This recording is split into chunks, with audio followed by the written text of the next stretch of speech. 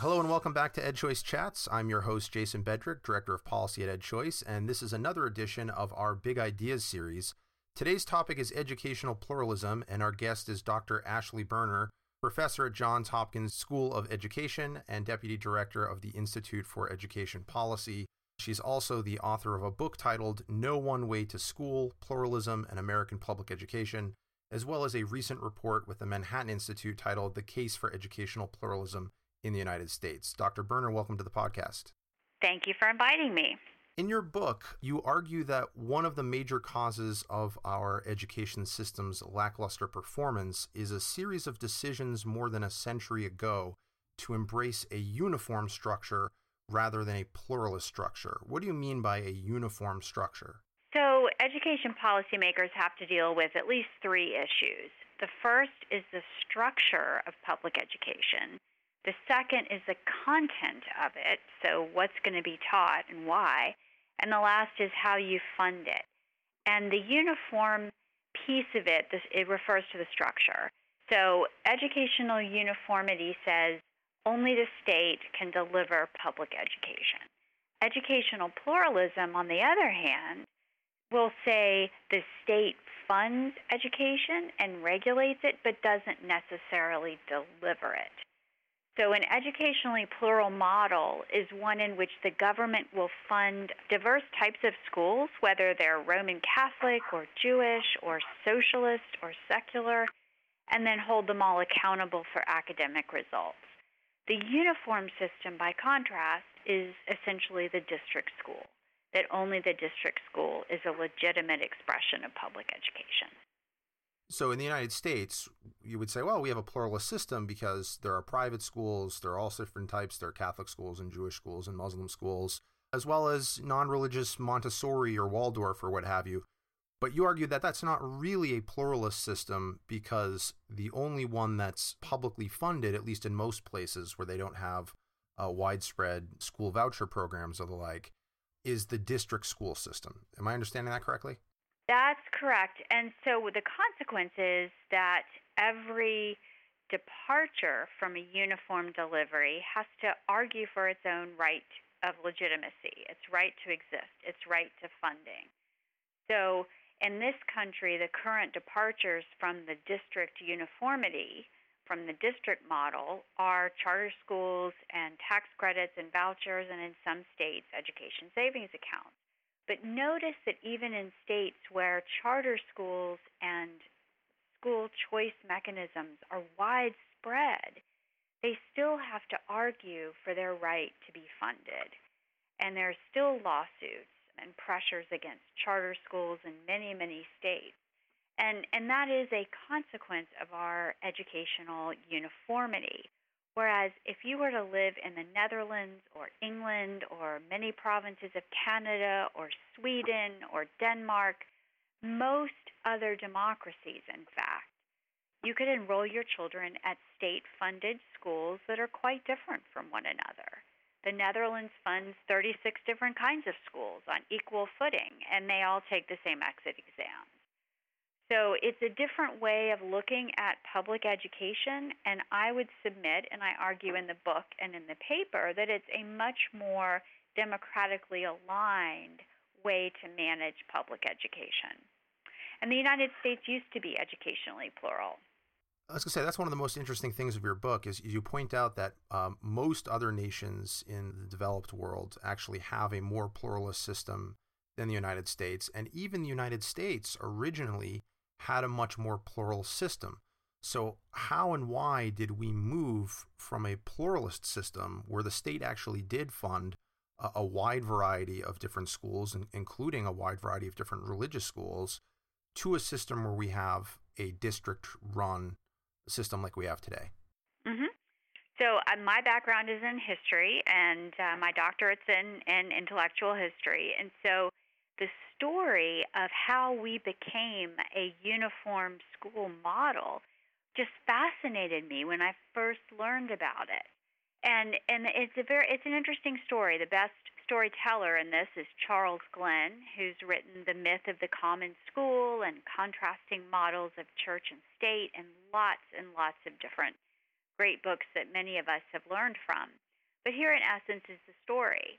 The United States, like most democracies, funded all different kinds of schools, and it depended on the demography of the local area. It wasn't necessarily funded at the state level. It was more of a township and municipal matter.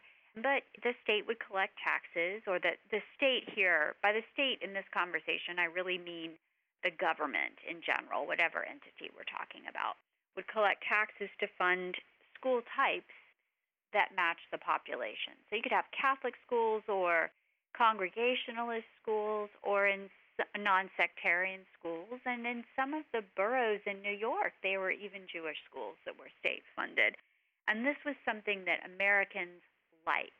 There was a lot of antipathy to Horace Mann, who's known as the father of public education in this country, because he was the first to strongly articulate the need for a uniform delivery system, that the common school model was the only way to form democratic citizens.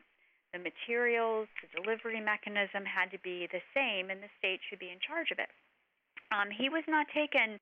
He had those who agreed with him, but he was not as popular in his early iterations of this project until something happened in the 19th century that changed Americans' minds about uniformity. And that something was a massive immigration from primarily Catholic countries.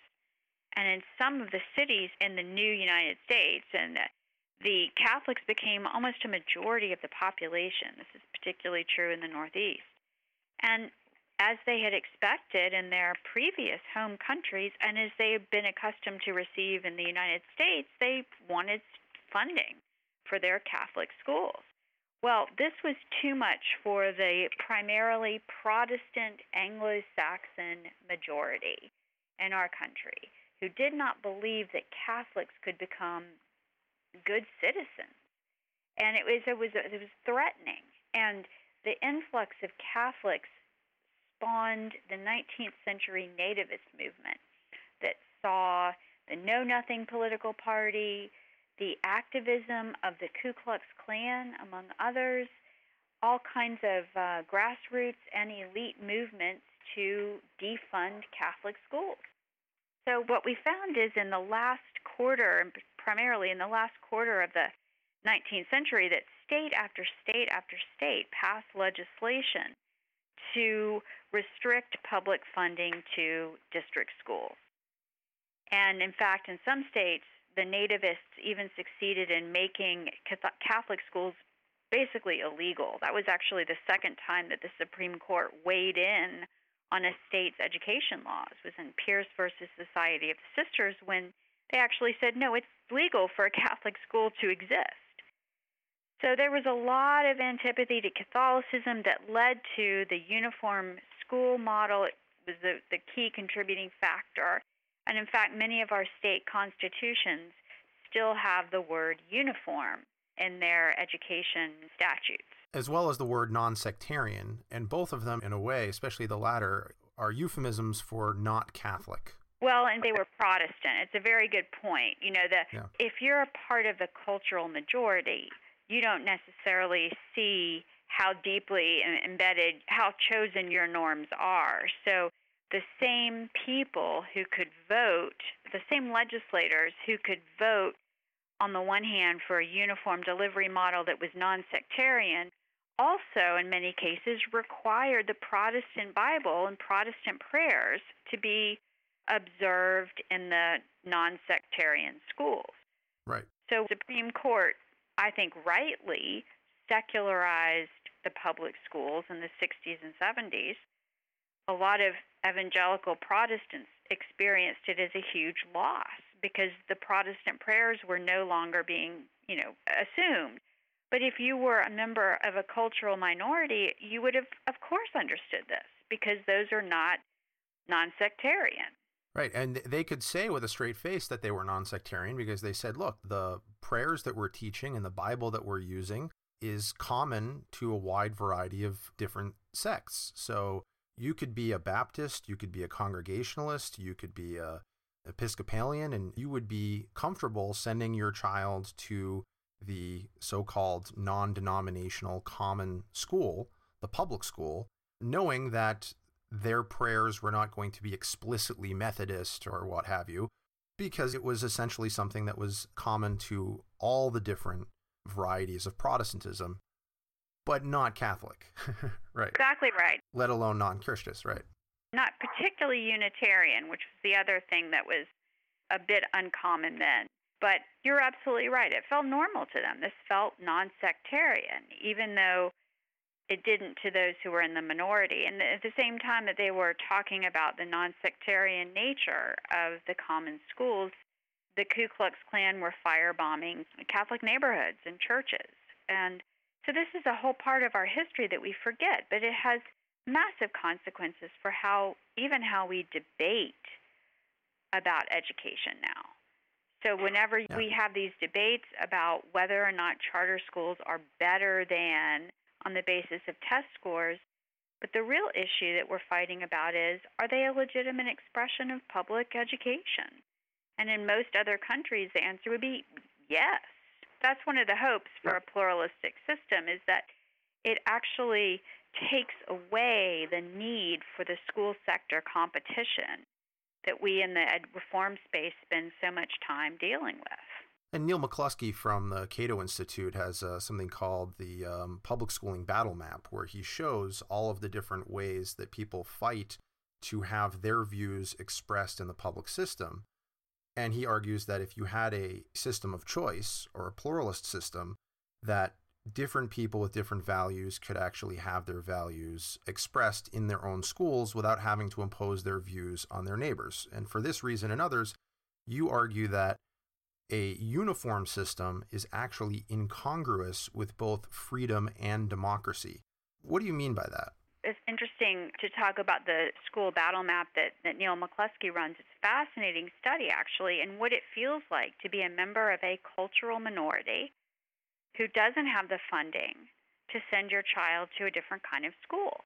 So there are 1,000 different reasons why any given school might not work for a given child. It might have to do with religious beliefs, but more often than not, it's about the pedagogical approach or the size of the school, whether or not the school has certain activities that children really want. And the only people in this country who can make those decisions are people who are wealthy enough to either move or enroll their children in a private school. And this is the fundamental principle of the inequity of the uniform system, is that we have educational choices, but they're only limited to the few. And an educationally plural system makes them available to others. But I think part of what that map highlights for us is that education is not neutral. We can pretend that it's neutral. And remember, when the common school folks passed their initial legislation, they didn't pretend that it was neutral. They just thought it was non-sectarian. And now many of us assume that the public schools are somehow neutral, but they can't be. And that's not a nefarious thing. Every school exists on the selection process. By that I mean every element of the school day is chosen in some fashion. The way that the discipline is administered, the hiring processes, the curriculum that's used, all of these things are chosen. They're not neutral. And in fact, one of the most interesting questions is, what does a school not ask? What questions are not allowed to be discussed? Because that's informative for students too. If you don't talk about God, for example, you're teaching children something about that subject, either that it's not important or that it's not polite or that it's too toxic to discuss in a public setting. So other countries have mechanisms for imparting content knowledge while also respecting the chosenness of a school's culture. So if schooling truly can't be neutral, and I think that the people who designed the district school system understood that on some level. They just wanted to impose their views on the whole system. What undergirds this notion of a uniform system? Canada, for example, also experienced a wave of Catholic immigration, and they decided to extend their existing plural system, and they were funding happily, and still do to this day, Protestant schools alongside Catholic schools. So what were the arguments in favor of a uniform system that carried the day and fundamentally changed how we delivered education in the United States? Good question. So yes, Canada, it's interesting, has always funded Catholic schools alongside of Protestant schools, and in some of the provinces, they've actually expanded their pluralism greatly in the past few decades. Alberta is a case in point. They even fund homeschoolers. Critically, though, they all have to take the same assessment, so they're all learning the same content. But they've expanded their models to include homeschoolers and Jewish schools and even First Nation schools. So what were the arguments that won the day? Well, there were several. The first and most important was that the evangelical Protestants and the Protestant majority had a hard time believing that Catholics could become good citizens.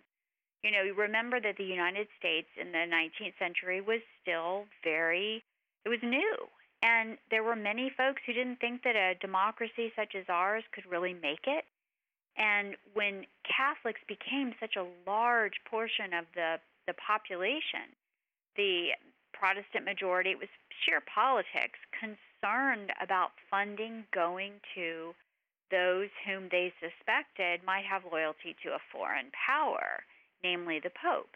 And they also, many of them argued that Catholic worship and hierarchy in and of itself did not sit well with democracy and therefore should not be encouraged or funded.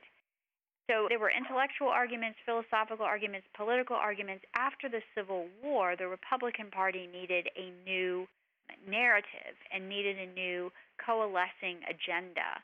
And it turns out that the push for a uniform school system actually fit their needs at the time. So the Republican Party became advocates for a non-sectarian education after the abolitionist movement could no longer be their key platform after the Civil War. So those were the arguments. Not very appealing when you look back at all of the writings about this. Some of it is deeply dispiriting, actually.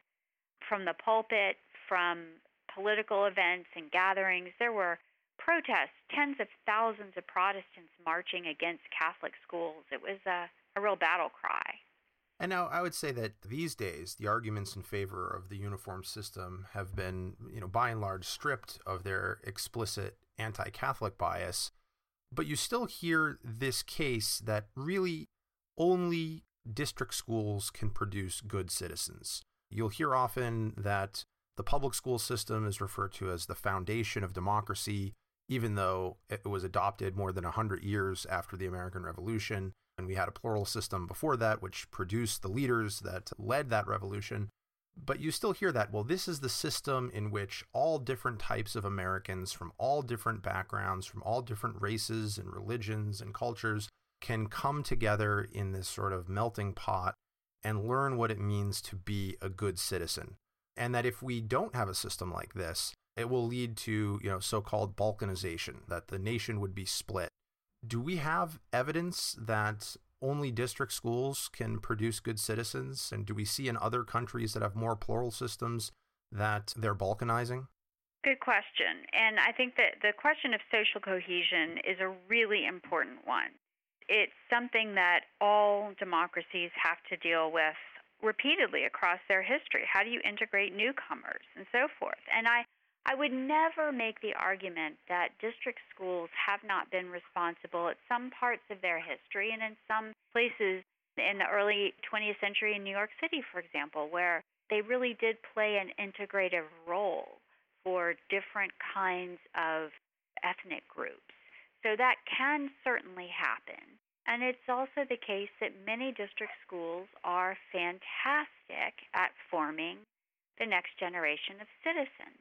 However, by and large, the empirical record does not show an inherent advantage to district schools. In fact, it's actually the opposite. One of the ironies of 20th century educational research is that the schools that have, on balance, produced the most engaged citizens is the Catholic school sector.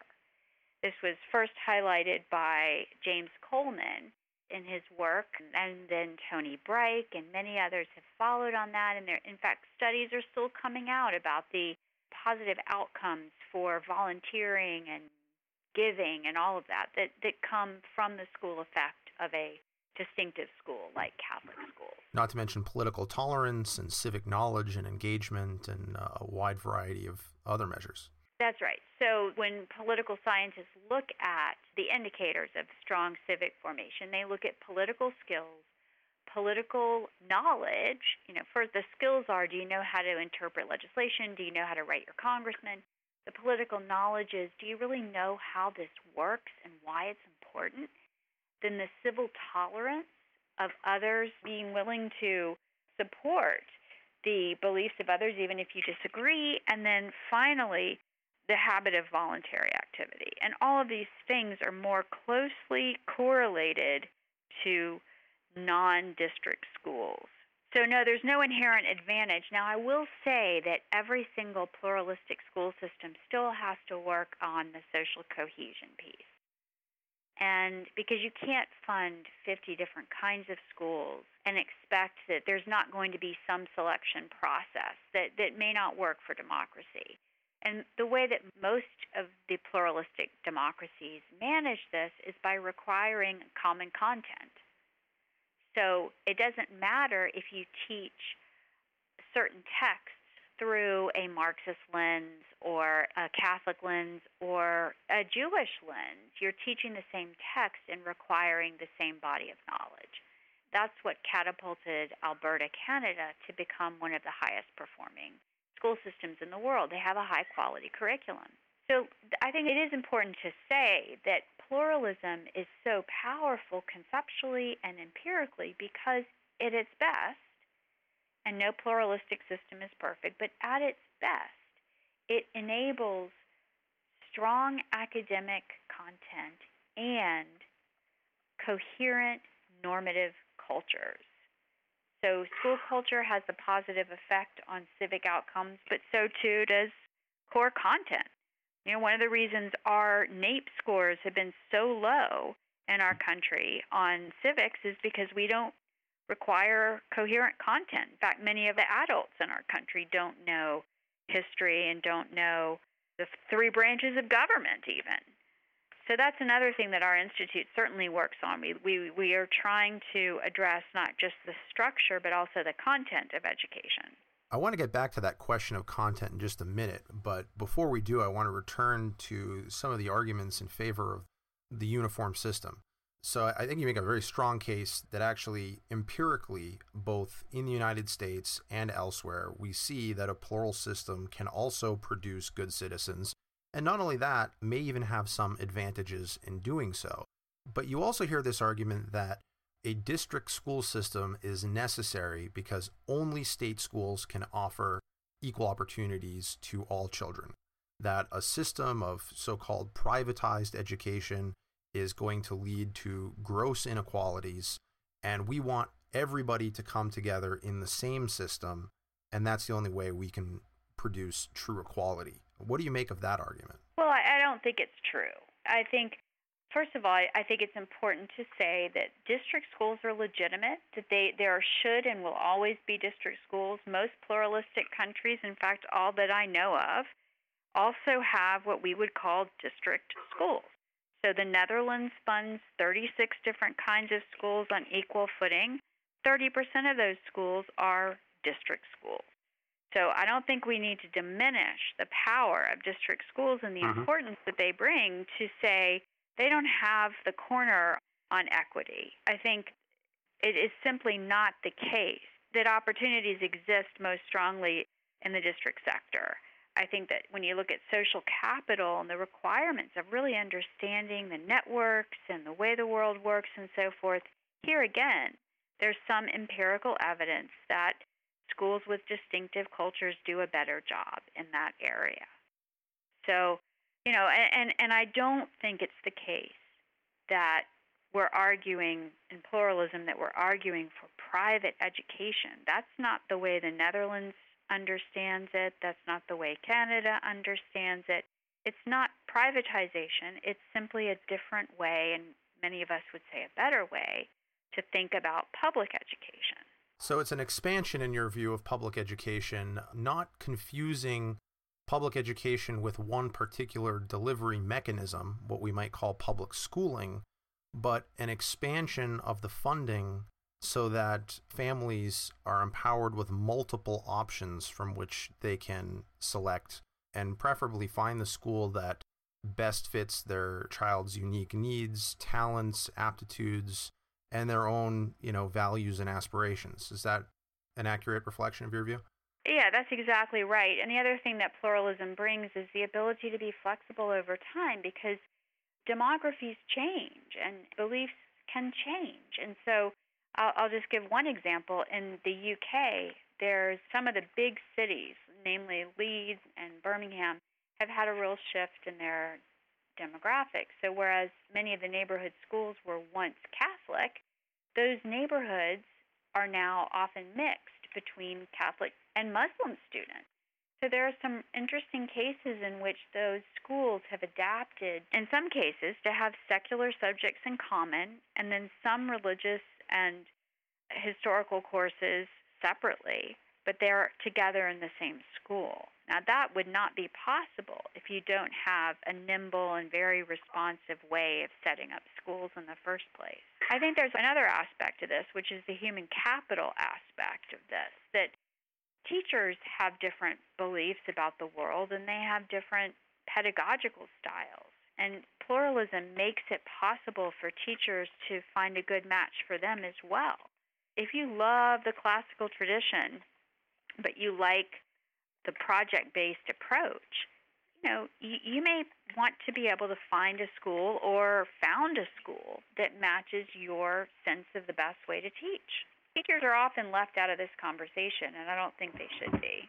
Right. Well, on that question, if teachers are going to have the freedom to teach the way they believe that they should teach, and families are going to have the freedom to choose the school that reflects their views and values and type of teaching that they're looking for, is that not somewhat incongruous with the idea that you discussed before that there would be some sort of common curriculum for all of the schools? Isn't there at least some strong tension there? There is tension. And I think the way that pluralistic countries handle it is they say, there are several ways to handle it. The most common is to say, you have to learn the same content, because our job as a country is to make sure that all of our citizens know certain things.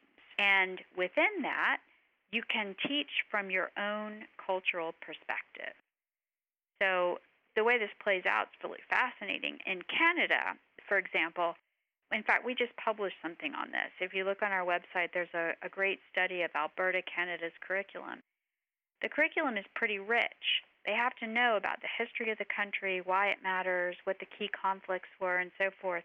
But the materials that they have in use in Catholic schools look somewhat different than it does in a secular school, because Catholic schools want to bring in more theological constructs and concepts as they talk about community. It's just a different way of looking at it.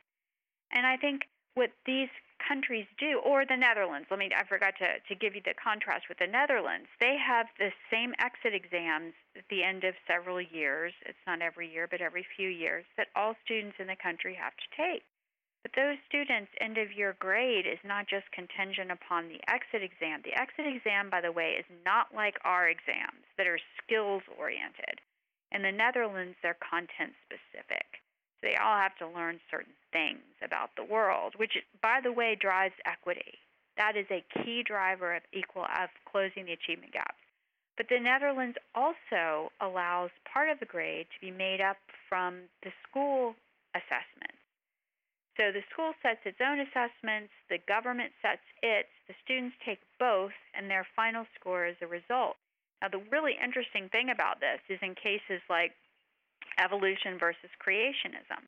So the Netherlands funds creationist schools, different religious varieties, but they also require that all students have to learn about the theory of evolution. So a student could be tested on the theory of evolution. The schools don't have to teach it as truth. They have to teach about it. And they could have, those students in those schools could actually have a test that requires them to articulate what the theory of evolution teaches. But then on their school assessment, they could have to mount an argument that was pro-creationism. It's the same thing in the UK with the Marriage Equality Act.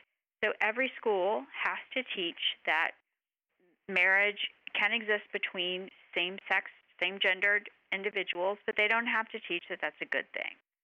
So I think that's a really interesting way to arrange it. You know, in this country, I think one of the real disadvantages, and I talk about this in the introduction to the book, is that it's not just the structure of our schools that have gone amiss, it's the content. So we haven't talked about content in any meaningful way in more than 100 years. Actually, Diane Ravitch has a great book about this, and I refer to this book all the time. It will make you weep because it talks about the way that progressive education walked away from a coherent liberal arts curriculum. Most high-performing countries, incidentally, democratized the liberal arts curriculum. We did not, and we're still paying the price for it. In particular, low-income kids are paying the price for it. In what sense? How did they democratize the liberal arts curriculum, and how would that benefit low-income children? Right. So there's a whole other body of research that's very powerful and persuasive that knowledge sticks to knowledge, that the more you know, the more you can know. This is Edie Hirsch, this is Dan Willingham at UVA, and that skills of learning how to read are really important, but that beyond, say, 5th grade, the content knowledge about the world is just as important for student success as the skills of maybe finding the main idea, etc., things like that, which is what we tend to traffic in. And so the consequences for low-income kids, that wealthy kids have information about the world coming at them from their dining room conversations. Their parents take them to the museum. Their parents take them on trips. They may not know as much as their peers in other countries, but they know more than their peers in their low-income neighborhoods. Whereas countries like the Netherlands or Canada, because they require certain bodies of knowledge, have much smaller achievement gaps. And the OECD has a lot of research on this as well. And we see that in this country as well. So that's an area in which we have a lot to learn from other countries. And our institute's working pretty hard on that issue as well. One of the interesting things to me is that this idea of core knowledge that Edie Hirsch and others pushed, you're more likely to find it actually in charter schools and a number of private schools than in the district school system. It seems that that's something that parents are actually actively seeking, and yet in the politically managed system, the district school system, you're less likely to find it. Well, that's interesting. I think that's changing, though, because there's a real growing awareness among states and large districts that the achievement gap is in part a knowledge gap. We saw this in Baltimore City. We have a process called the Knowledge Map where we actually read all of the components that are in an English language arts curriculum, and we create a landscape analysis of what bodies of knowledge does this curriculum actually impart. And we worked with Baltimore City on this and found that their knowledge build in their curriculum was very modest, in fact, inadequate. And so Dr. Santelises, within a month of receiving our report, had a proposal before the school board to adopt Wit and Wisdom, which is one of the most content-rich liberal arts curriculum out there.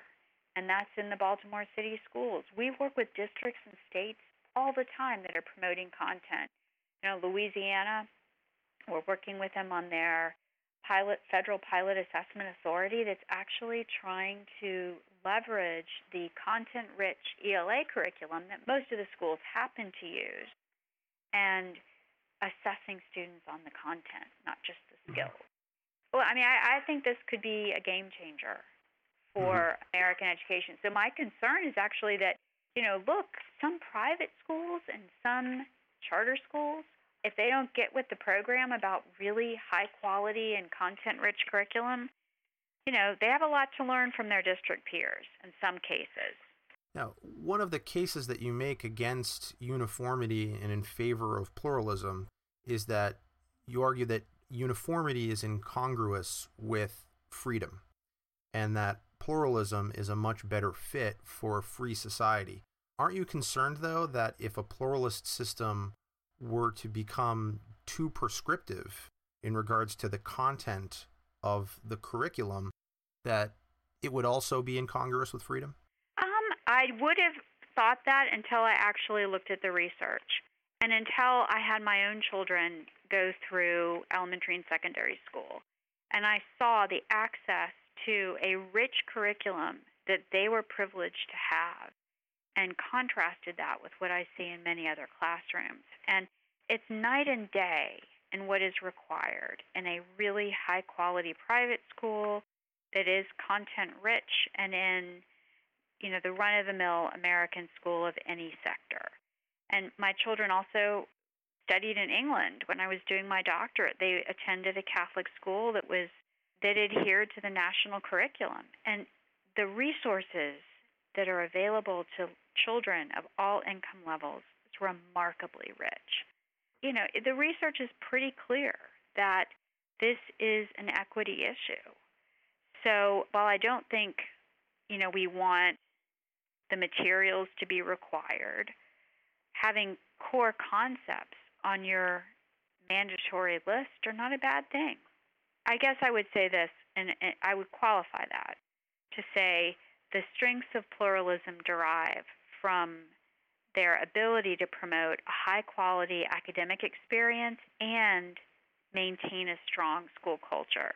So as soon as a curriculum, a requirement, starts to trespass upon the school culture itself, then you have a tension that needs to be resolved. And there are some cases in which the government's curriculum has impinged upon a school's culture. And I'll give you an example.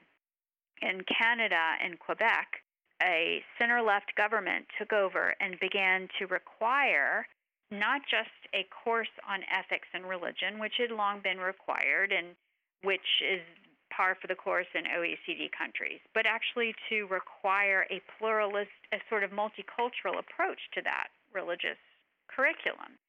And this was an infringement on the school's cultures. And Jewish schools, Catholic schools, and many Protestant schools objected to the imposition of this content. And by the way, it didn't just apply to funded schools. It applied to all private schools, funded or not. Actually, this case went all the way to the Canadian Supreme Court, and the Supreme Court found on behalf of the schools, and the government had to stand down.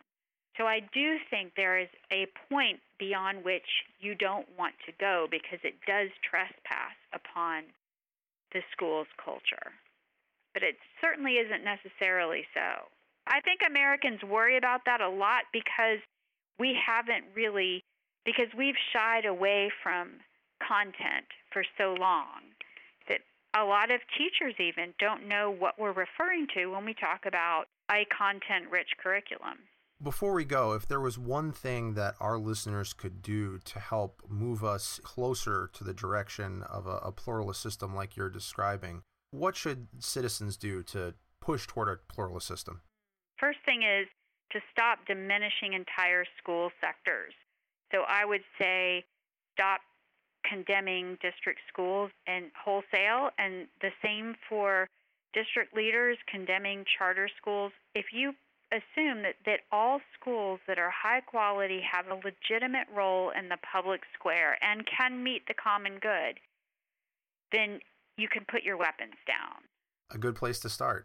This has been another edition of EdChoice Chats. Our guest today has been Dr. Ashley Berner, professor at Johns Hopkins University School of Education and deputy director of the Institute for Education Policy. You can find her book, No One Way to School, Pluralism and American Public Education, anywhere fine books are sold. And the Manhattan Institute website has her recent report, The Case for Educational Pluralism in the United States. If you have any other ideas for authors you'd like us to interview for the Big Idea series, please send them to media@edchoice.org, and be sure to subscribe to our podcast on platforms such as SoundCloud, iTunes, and Stitcher. Follow us on social media @EdChoice, and find us on the web at edchoice.org. Thank you very much. We'll catch you next time.